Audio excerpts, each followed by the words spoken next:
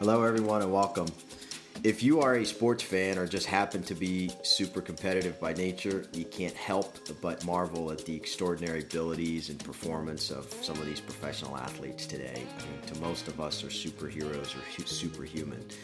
But I think what you're about to find out from David Epstein, as he's done in his epic book, The Sports Gene, I think there's a lot more to that than their superpowers, and hopefully we'll get into that today a little bit. David, thank you for joining us. It's my pleasure. Thanks for having me. First off, I've kind of said to you a million times, brilliant work. And as somebody who's a competitor and a sports fan and a student of human potential, your work is very convincing. So I just want to start off with a dumb question. I mean, we're in the middle of, NFL teams spending millions and millions of dollars on some unproven players. And as you observe what's going on in that process of evaluating talent, I mean, if you were a general manager of one of these football teams, how would you approach this evaluation process? That's a really good question. I think one of the things I would do first is I would dispense with a lot of the combine measurements. I think I think teams value those to greater and lesser degrees, but they all do somewhat. And just for example, the most important measurement at the combine is the 40, yep. Right? The 40, aside from being something that almost no positions on the field ever do, so aside from having very little functional relevance, it has a hand-timed finish, not an automatic electric timing. And the studies have shown that the variation, just the variance in hand timing error, is equivalent to the entire variance between players in a given position. Right? So that measurement is almost totally worthless. The second most important measurement is the bench press. Bench press is much easier for guys who have short arms and what's called a low brachial index, which is the ratio of the forearm to the total arm, which is exactly the opposite of what you want on the field for guys who need to push people away from them. So by prizing the bench, you may in fact be selecting against a trait you want on the field. And so I think the combine is theater, not science. And I would we know better measurements. I would use better measurements for that kind of evaluation, nothing that's at the combine. Which is pretty fascinating. And I see especially the 40 just at pro days, watching some of these athletes and some of these scouts at pro days. I mean, they're literally, if there are 5 scouts there, they get 5 different times. I mean, and in addition to that, if you had a combine for sumo wrestlers and one guy ran 4.8 and one guy ran 5 flat, would you bet on the guy that ran 4.8 to win the sumo wrestling match? That's like what linemen are doing, and it has nothing to do with running the 40. Nothing. Which makes a lot of sense. Now, David, you've talked a lot about measuring the upside or measuring the potential of an athlete. How do you start to think about somebody's upside? I mean, yesterday, the upside of these 32 kids that were taken is huge. Yeah, that's a great question, and I think one of the things, sort of part of the revolution that's coming out of exercise genetics right now, is pretty similar to the one that came out of medical genetics in some ways. So, medical genetics taught us that because I have a different gene involved in acetaminophen metabolism than you do, I might need 3 Tylenol while you only need 1, or maybe no amount works for me. And similarly, exercise genetics is finding that because of differences in genes, no 2 people respond to a given training stimulus the same way, to sort of the medicine of training. And importantly, oftentimes baseline ability in a certain athletic skill has a 0 correlation with ability to improve, or what sports scientists call trainability. So that means that if you take a bunch of people, who basically haven't practiced a certain skill or at the same level of practice, and you have 100 people and you say, well, these 10 are the best right now, you're very likely going to miss the people who will be the best eventually, because what you want is trainability, not baseline ability. And so I think the challenge now is to find ways to evaluate trainability. In some cases, that's rather easy in things like endurance training. In more complex skills, it can be a bit more difficult, but not impossible. It's hard to argue with your book that genetics matter. I know it's real. I know it's science. I have no control over it. But here's a point that most people don't realize. You and I can have the exact same training regimen as you mentioned, but we'll have different results. You rarely hear people talk about that. What causes that? Yeah, and that's because the physiological adaptations that occur when you train, and this includes, there's now some evidence that I added actually to the new afterword of the book about genes that are involved in chemicals that reorganize the brain when you learn a skill. Genes help mediate how much improvement you get from any given type of training. Right? This is why no fad diet works for everybody, why no exercise fad works for everybody, why no group of 5 people who train the same way will become identical, even if they're doing all the same training stimulus. And it really, I think, poses the challenge to us of finding the environment, that training is this biological exploration through which your challenge is to find out the optimal environment for your completely inimitable biology. And Dave, a lot of people, including yourself, talk about technology, and technology obviously had huge impact on sports and training in particular. But during that period, I mean, haven't you seen athletes and trainers also become smarter? Oh, no question about it. No question about it. And I think I'm smarter in a lot of ways, I would say. And not only smarter about training, but also smarter about recovering from training. There's a great study that came out just after the Sochi Winter Olympics. So the Dutch speed skaters just destroyed the world. Yeah. Right? Like it was just amazing. And right after that, they put out a study that was chronicling 38 years of training changes among Dutch Olympic speed skaters. And what they did was they moved from threshold training being, just to put it in a really small and simplified nutshell, basically, if you consider sort of your lactate threshold to be how much the intensity you can exercise at for about an hour, most people are doing some, 70, 80, whatever % of that threshold every time they train. And most of the training they're doing is at moderate intensity. It's called threshold training. The Dutch moved completely to what's called polarized training, meaning they do nothing at moderate intensity. Everything is either ridiculously easy or way over capacity such that they can't sustain it for any long time. And that really seemed to cause physiological adaptation for them. So they went with the approach that lifting the same weight the same number of times every day isn't going to cause physiological adaptation. So we need to go so easy and do so much recovery and so much sleep that when we do have an intense session, it's way above capacity. They now have 0 moderate intensity training budgeted in for their Olympic speed skaters. Everything's really easy or really, really hard. So they're actually spending much less time in training in terms of duration than they did in the past. But they're getting incredible results. And I think there's a trend toward polarized training at all elite levels of sports. Have you tried it?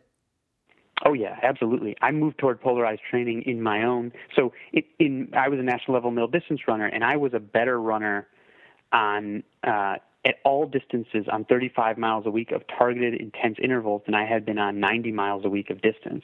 And actually, that's even what I'm doing now, just sort of for health purposes. Like I'm taking lots of rest. Some days I'm not even working out, which is unusual for me. But when I am, at least once a week, I'm doing a workout that almost renders me incapacitated. And so is that workout, that crazy workout, is it typically shorter than, what you had normally done before? Mine is composed of, the one I'm doing right now is it's what I call a 3,000 stair workout. So there's a park near me that has 3 flights of stairs and 2 flats between the flights, and up all 3 flights is 100 stairs total. And so I go up as hard as I can, sprinting between the flights too, and so one interval is 100 stairs, and then down as slow as I want. And I do 30, and I can break them up into sets however I want, 18, 12, one set of 30, whatever I want. But by the end, my butt's locked up, and I've got a headache. Hey, man, I can vouch for that. One of the things I want to share with you, one of the first triggers that crossed my mind as I finished your book and kind of internalized it was, Wayne Gretzky's quote that I think just gets misused a lot of times about skating where the puck is going. It became apparent to me that that's a defining trait of these elite athletes.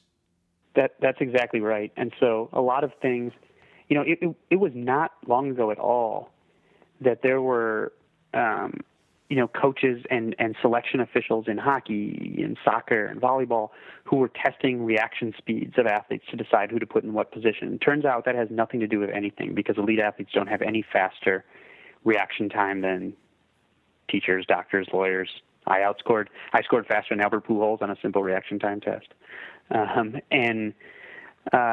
What really sets them apart is their ability to process visual information in a way that tells them what's happening in the future, anticipatory information, basically. And so, when you hear quarterbacks saying the game slows down, or Gretzky's ability to anticipate what's coming or see what's happening before it happens, that comes from specific kinds of practice that allow you to encode basically positions of players and their body movements to tell what's going to happen before it happens. Because frankly, the game unfolds too quickly if we had to rely just on our reaction speed. Dave, what's fascinating about that is that I think we can all learn something from that. So just from your perspective, what can an entrepreneur who's just kind of risking everything in a venture, what can we learn from that? How can we anticipate the future a little bit differently so it can slow down for us like game slows down for these athletes? Yeah, so the key and what the training changes that have been made, it's because of this science are sort of twofold. One is bringing what scientists call ecological validity to the training that you do, and that means simulating a game environment very closely. But not only that, but usually sort of compressing the environment so that you're being forced to anticipate even more rapidly than you normally would. So, in Brazil, the development game that they use there is called futsal, and it's like soccer but played with fewer people and in a tiny indoor area. Yeah. And so it really forces the players to stretch their anticipatory capabilities. And chess players, which is, it's a cognitively complex skill, they do something really similar, playing speed chess, or they're playing computer chess where they're being exposed to chunks, basically, chunks being arrangements of pieces that become meaningful as they learn them and allow them to predict the future. And I think for any cognitively complex skill, whether it's making investment choices, you have to find a way to train yourself by exposing yourself to as similar as possible scenarios until certain patterns basically start to have meaning that allow you to anticipate. And the problem is you might not be able to articulate the same way that Wayne Gretzky can't necessarily articulate what he's seeing that allows him to see the future. You might not be able to perfectly articulate what it is that makes you instinctively understand that a choice you're making is right. So in addition to learning it, there also has to be some kind of basically faith or confidence in your gut, essentially. Dave, how do you, having covered sports at the highest level for a long time, and how do you define athletic excellence? When do you say, wow, this person, male or female, is just at the la creme de la creme? Wow, that's a tough question, because when I look at something like, say you look at the World Championships of the 100 meters, for example, last year, right, where Usain Bolt obviously wins going away, you might say, but he's 0.5% faster than the guy in second place. Right? 0.5% is the difference between a guy who's a living legend and a guy who almost nobody can name even.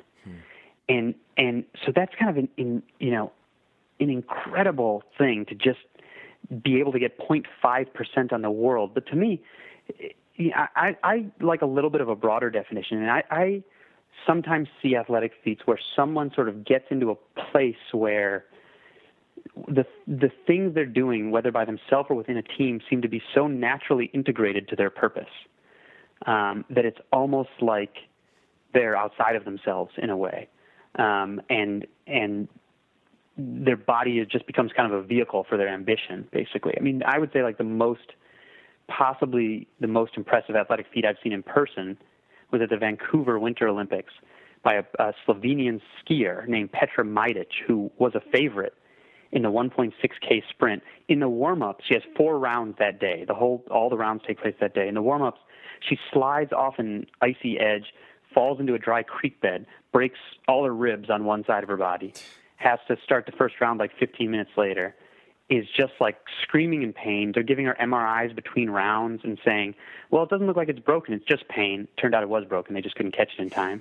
After the third round, one of her ribs snaps, cracks off, and punctures her lung. Right? So now she got a punctured lung, wins the bronze, and then just collapses and gets like carried out of there.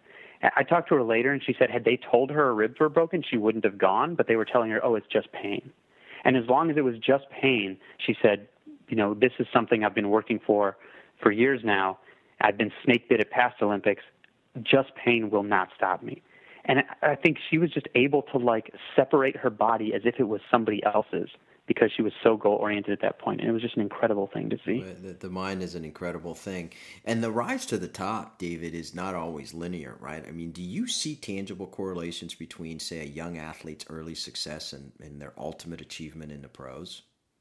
I think it's pretty different than what most people assume. So there's, again, it's something I just added into the new afterword of the book, is there's a tennis study that looks at a number of tracks a number of young athletes, 5 of whom went on to become top 15 tennis players in the world.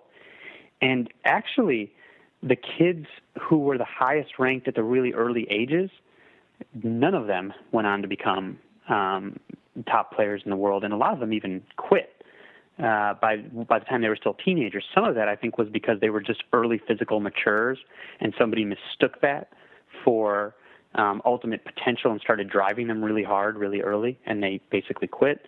But the athletes who ultimately got to the top diversified their sports experience a little bit, which I think did 2 things. One, taught them a range of skills that they could transfer, but also helped them really find the sport that fit both their biology and their psychology. So they got into something they actually loved. They even learned a little bit how to lose when they were younger, because they were being beat by people who were sort of training more early on. And then they surpassed them later on. And so the actual typical route to athletic excellence is not the Tiger Woods route. It's the Steve Nash route. Steve Nash didn't even own a basketball until he was 13 years old. Yeah. He's 8 years behind me. Roger Federer route. Roger's parents were, as one of my colleagues called him in his biography, pulley, not pushy. They forced him to continue playing basketball, badminton, soccer, at least for a little while. And that actually turns out to be the typical route, even though the Tiger Woods, that one story, is like the one we hear all the time. It is the one we hear all the time. So how do you explain somebody like Tom Brady? He wasn't a standout growing up. He'll end up in the Hall of Fame.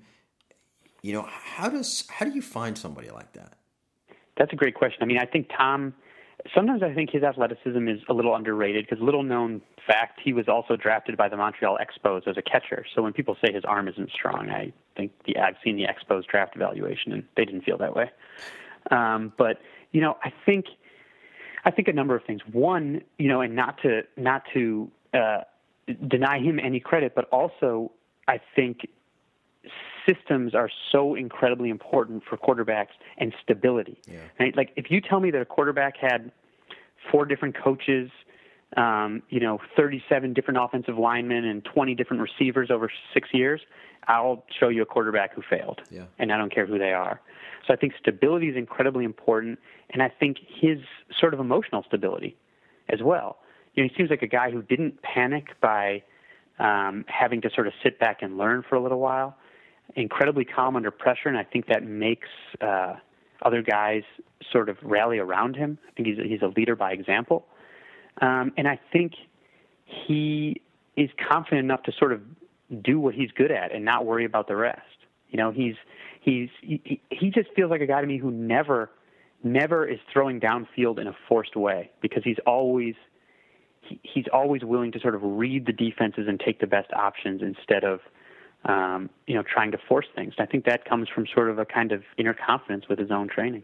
Let me contrast that with something. He just reminded me of something. I heard Dwight Howard say something the other day I'd like to get your perspective on. After they were eliminated by the Blazers, he said that he and a bunch of his teammates, he felt, got lazy at times during the series, and it came back to bite them.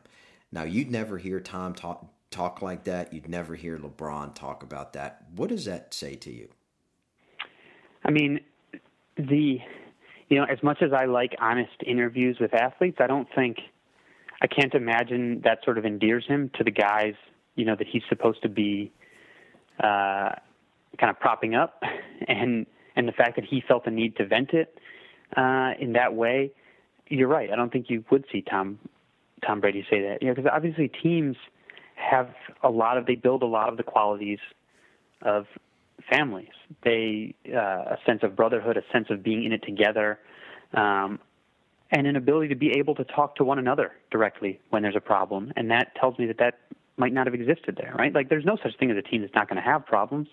Like, there's no such thing as a family that's not going to have problems. But I think it's a problem if it's coming up in a press conference or an interview and not something that the team members themselves can sort of address. Yeah, I think there's the reason why he hasn't won championships. It seems to me, David, that everyone is chasing their potential, and few will ever stretch their capabilities or capacity to get there. What makes potential so damn elusive? Yeah, I want to use, and maybe this will sound stupid, but I want to use a speed typing analogy here. So when I was doing research for my book, I ended up reading expertise study in a lot of areas, chess, music, some of that's included in the book, and speed typing was one I came across, which is not included in the book. But it became really clear to me after reading speed typing study after study that what most people do is we learn how to type, we get pretty fast, and then we stagnate at good enough. That's it. We stay at good enough. And the way that people who train speed typists who have to do this for work to get faster is they set a metronome for them, and they make it and they have to practice speed typing, and they make it just a little bit faster, each day or each 2 days or each 3 days, and say, don't worry about mistakes. Just keep up with the metronome no matter what. I know it's going to feel too fast. Don't worry about those mistakes. Keep up with it no matter what. And it presses their capacity. It gets them out of that good enough plateau, and they get a little bit better and a little bit at a time. And then if you look at that metronome having moved once every other day for 2 years, suddenly they're twice as fast. But I think it requires finding that way to get yourself off the good enough plateau, and that's not natural, and that's not easy, and it's not the most comfortable thing. And that combined with the fact that the push toward earlier and earlier hyper-specialization of everyone and everything, whether that's youth athletes or whether that's people in their job right after they get out of college or whatever, the earlier you push selection for anyone in any endeavor, the more likely you get the wrong person in the wrong place. So I think not enough chance for sampling to find your right fit, and then just our natural capacity to stop at good enough plateaus. And but so it all starts with the brain then? Yeah, absolutely. Everything. Interesting. We've had some compelling conversations for and against the 10,000 rule. I saw your time with Malcolm, and I see where you come from, and I mean it's very interesting. I mean, are you convinced one way or the other? Because we don't wait to have 10,000 hours to compete at anything. No, and so I am convinced that the 10,000 hours rule has gotten out of control and that it's not sort of what it's portrayed to be. And I'm not the only one that's convinced. Anders Ericsson, who's the scientist who led the work that led to the 10,000 hours, has been sort of so dismayed by the popular translation that he has a letter linked on his faculty webpage now at Florida State called "The Danger of Delegating Education to Journalists." That's a pretty ominous title. Now, if 10,000 hours is just shorthand for practice is really important, like, of course I agree with that, but that was never controversial. And I think the focus that Ericsson has put on quality of practice, on effortful practice, and recovery from effortful practice so that you can have more effortful practice is wonderful. But the way that I've seen the 10,000 hours translated, I mean, I was at the Australian Institute of Sport in the fall, and a coach who was visiting showed me his plan to take youth soccer players from age 8 to 18 in exactly 10,000 hours of practice. I asked him, have you read the primary paper? Do you know this is a tiny violin study from people who are already in a world-famous academy? And of course he didn't.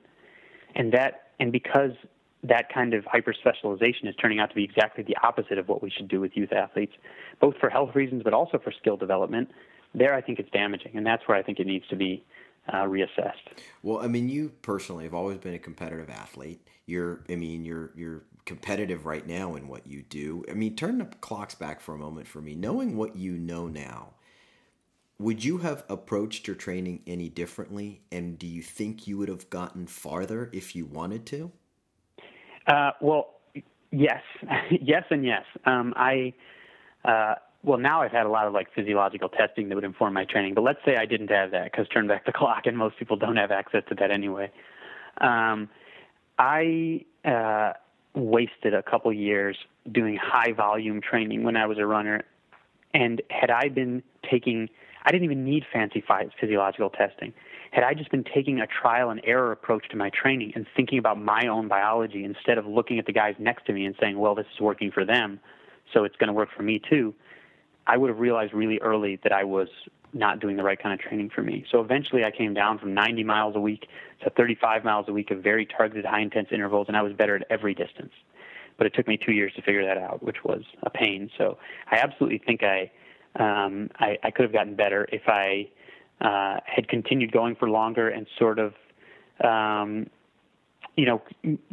moved more distractions out of my life and gotten the right training group around me. Absolutely. And one thing I would have applied, that I actually applied everything I do now. So in the book, I write about the Groningen talent studies in the Netherlands, which are tracking studies of kids from age 12 up to the pros in a variety of sports, particularly soccer, where the Netherlands is really good. And one thing they find, they find certain physical characteristics that separate the kids that go to the pros. Like the slow kids never become fast, and you have to have a certain minimum speed. But they find self-regulatory behavior, which is basically a type of reflection that leads you to become the own sort of orchestrator of your own development. And those scientists have sort of distilled a number of questions that athletes who go to the top ask either explicitly or implicitly over and over. It's things like, what is my goal? It doesn't have to be realistic at the moment. What steps does it take to get there? How will I learn even better what it takes to get there? What people will I need to help me? How will I make sure those people are going to be there to help me? It's this constant kind of reflection. And when I first read these questions, I thought they were kind of facile. And then I started using them in relation to some of my own professional goals and found out that I was never answering them the same 2 times in a row. So they're actually not as simple as they seem. And I would have applied self-regulatory behavior and that kind of reflection to everything I do, and I'm trying to incorporate it into more things I do now. Then it applies to all of us. Again, it doesn't matter whether you're youth or whether you're still, somebody who's at the top of your game in the pros.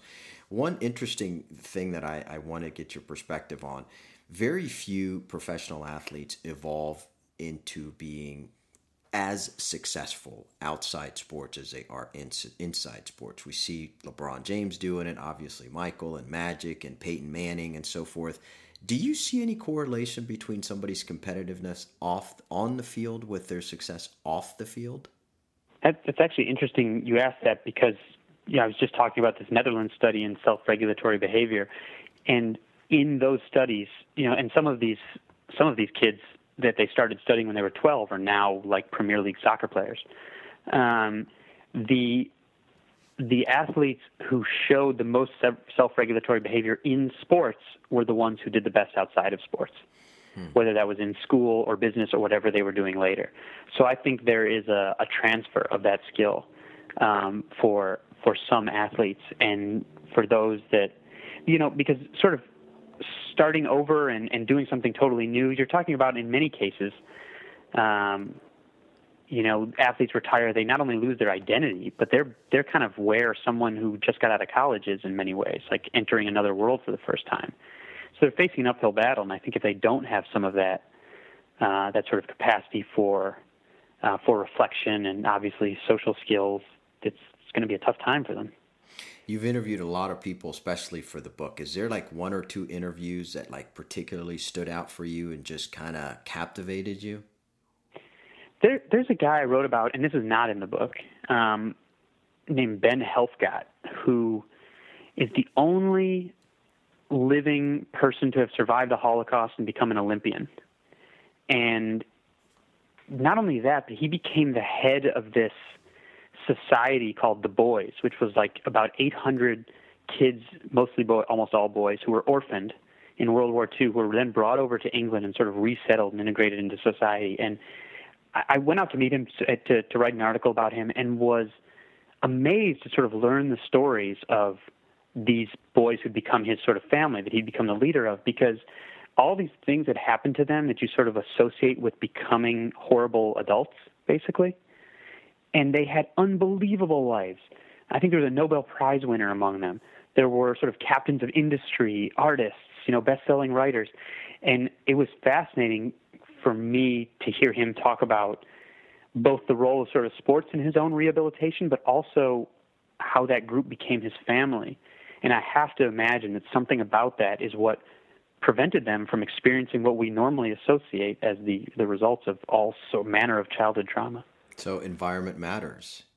Yeah, I mean, it was like a big team, and the sad part of it is now, those guys are getting older, and so him being so close to them, him having 700 or 800 brothers, now obviously a lot of them are passing away, and that's really difficult for him, but everything that he was talking about was just really, really fascinating to me. Okay, here's my last question. What is that gene that you have that keeps you looking 18? And can that be manufactured?